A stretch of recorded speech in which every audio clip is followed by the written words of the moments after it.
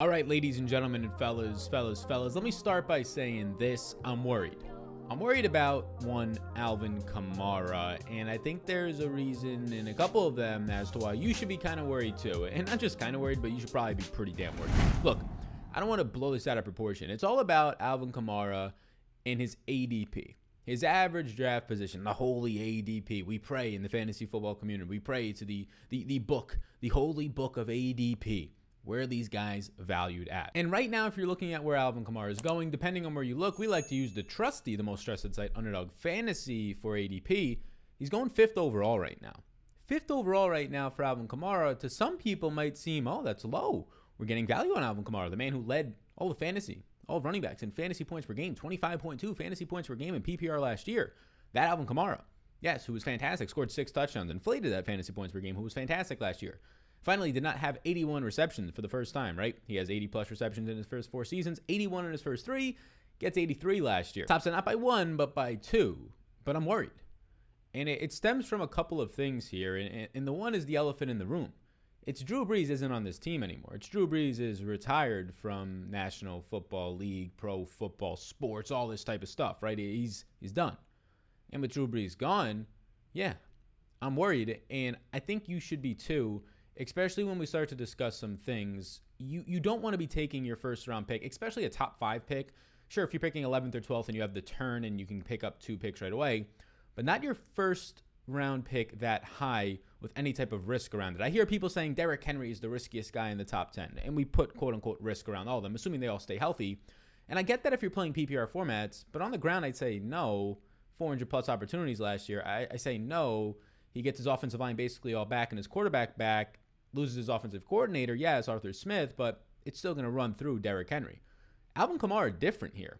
Very different. He has lost his quarterback, who is known as one of the biggest checkdown artists in the game. And let me throw up some splits right here, just so you can actually believe and see what I'm seeing. It's all fine to talk about, oh, Alvin Kamara, Drew Brees he's not gonna be there, he's not gonna check down as much. Now Taysom Hill, that makes sense to all of us hearing that.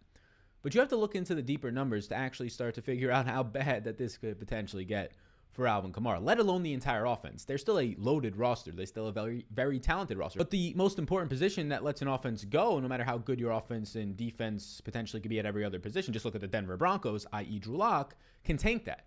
It can tank an entire team, your chances of scoring. It can tank an entire season. So you're seeing on the screen right now, in his career, in Alvin Kamara's career without Drew Brees on the field, this is via RotoViz. Nice tools over there. Kamara has played 60 games, and in 52 of those games, he's played with Drew Brees. And as you can see here on the screen right below me, he has had 22.4 fantasy points per game PPR, right? This is what we worry about. Right? You should be playing PPR, in my opinion.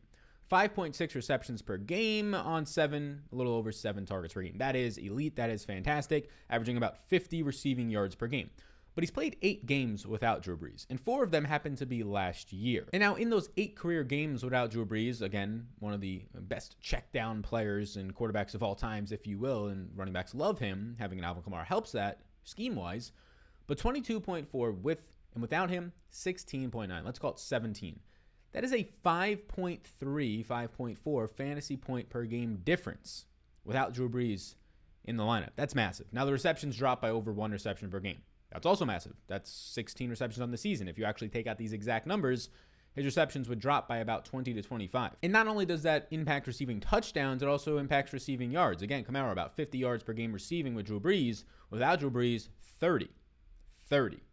Loses 40% of his receiving production, and he loses about a reception and a half per game. Now, that's a lot. Now, if you just look at what happened last year when Taysom Hill played 4 games, season before that, you could look at what happened with Teddy Bridgewater playing, but that's where the rest of those 8 games come from. But last year with Taysom Hill, and I get it, Taysom Hill might not be the starter. It seems like Jameis has the inside track right now. We'll talk about Jameis in a second. But Taysom Hill, 4 games with him last year. Kamara went from averaging 29.3 fantasy points per game in games with Drew Brees, 11 games. 4 games with Taysom Hill, 14.2. What was the big difference? 6.6 receptions per game, you can see on the screen right now, with Drew Brees, and 2.5 per game with the mobile Taysom Hill, who did not throw as much. And he actually threw somewhat downfield, but did not throw as much volume overall. So you're losing 4 receptions per game in that scenario. He goes from 64.1 receiving yards per game to 12.8 receiving yards per game. 8.3 targets to 4. Basically, everything gets cut in half at best. And now I don't think this is going to be, I think it's an outlier, these 4 games. Right? I don't think this is going to be the entire season, right? But this is really bad. This 14.2 fantasy points per game puts Alvin Kamara, if you look at last year's running back finishes, around like an RB20 over a 16-game sample. That's bad. Again, I think that's an extreme. I don't think that's going to likely be the case.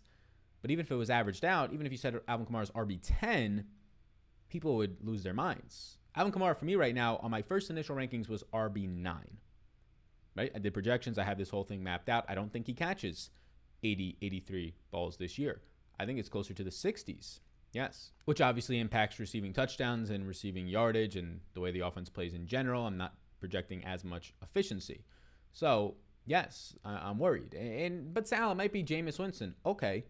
It might be Jameis Winston. We don't have a true sample of Jameis Winston targeting a running back. He had Peyton Barber in Tampa Bay. He had Ronald Jones, who's not known as a pass catcher. If anything, he's known as a very bad pass-catching running back, right? Sure, the one season he had a rookie, Dare Ogunbowale, when they were using 3 backs, but that guy played maybe 25% of the snaps on the season. So we don't really have a sample, especially not one with an Alvin Kamara. So Jameis could save Alvin Kamara. But we do have in 2019, because Jameis didn't play last year outside of a couple snaps, in 2019 we do have Jameis Winston, who, albeit 30 interceptions means you're trailing. You throw more attempts. You probably will lead the league in some categories just based on pure volume. 113 passes of 20-plus yards, led the NFL by a mile. Again, he threw a lot. He was on a team that was trailing because of probably him. So just take that for what it's worth. He was also number 1 in completed air yards in general attempted as well. His yards per attempt before getting adjusted, around the 7 yards per attempt metric, so not great, right around NFL average, but that was still borderline top 10. So we kind of know Jameis likes to throw deep. And Jameis is mobile, a lot more mobile than obviously Taysom Hill is than a Drew Brees. Something else to just keep an eye on that might affect the overall market share of rushing yards and attempts for both Latavius Murray and the guy we're talking about here that we're worried about, Alvin Kamara. So yeah, hey, I get it. He's got a great name on him. He finished first in fantasy points per game last year. He's been Alvin, reliable Kamara when he's ever out there and healthy. It is very difficult for me to want to take the 5th overall spot in drafts on him. I don't want to take him 6th. You can talk me into 7th or 8th. Right now, I have guys such as Nick Chubb behind the number 1 offensive line. When he was healthy last year, he was arguably the best pure runner in the NFL. I had Joe Mixon right around that Alvin Kamara. It's kind of flip-flopping Mixon and Kamara for my 8 and 9 spot. No Giovanni Bernard. Mixon now healthy. Mixon, they invested more into the offensive line each of the past 2 years. Not even for Mixon, but to protect Joe Burrow, right? So there's other guys around there. You can see right below him, Cam Akers, Jonathan Taylor. It's a loaded spot.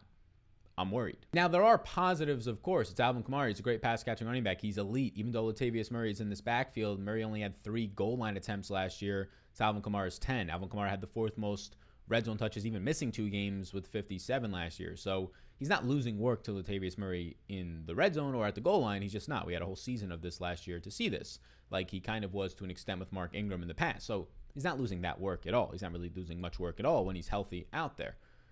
But how does this offense function? Now, the offensive line is solid. Top 10 offensive line. I expect similar things. Again, the talent on this team is fantastic. But how does this offense function overall? Do they put up as many points? Are they in the red zone as often now without Drew Brees? And Drew Brees was not great last year, mainly towards the end of the season. I think the best case scenario here is that we see Jameis Winston start. He continues to throw interceptions, but not enough for them to pull him completely. They're trailing in a couple of games early on, and Kamara gets that work, that 2-3 years ago work, when they would be trailing against Atlanta twice a year when Atlanta was good, and he would see his 10 to 12 to 13 target games. Just tougher to see those coming this year because Michael Thomas is now fully healthy, and Michael Thomas was having a massive 35% target share from Taysom Hill last year when healthy, which clearly that high of a target share is soaking away from Kamara, who led all running backs with over a 22% target share last year. Thank you, Drew Brees. So I'll rest my case right now. If you're on the board and you're the 10th overall pick and Kamara's there, well, then take him. This is all about value. This is not a don't draft him. There's something injury related. Like, this is not a Todd Gurley last year situation where that guy's knee is toast. No, he's a healthy young running back. I mean, the former 3rd-round pick out of Tennessee right now is not even 26 years old as we record this. He's still in the prime of his career.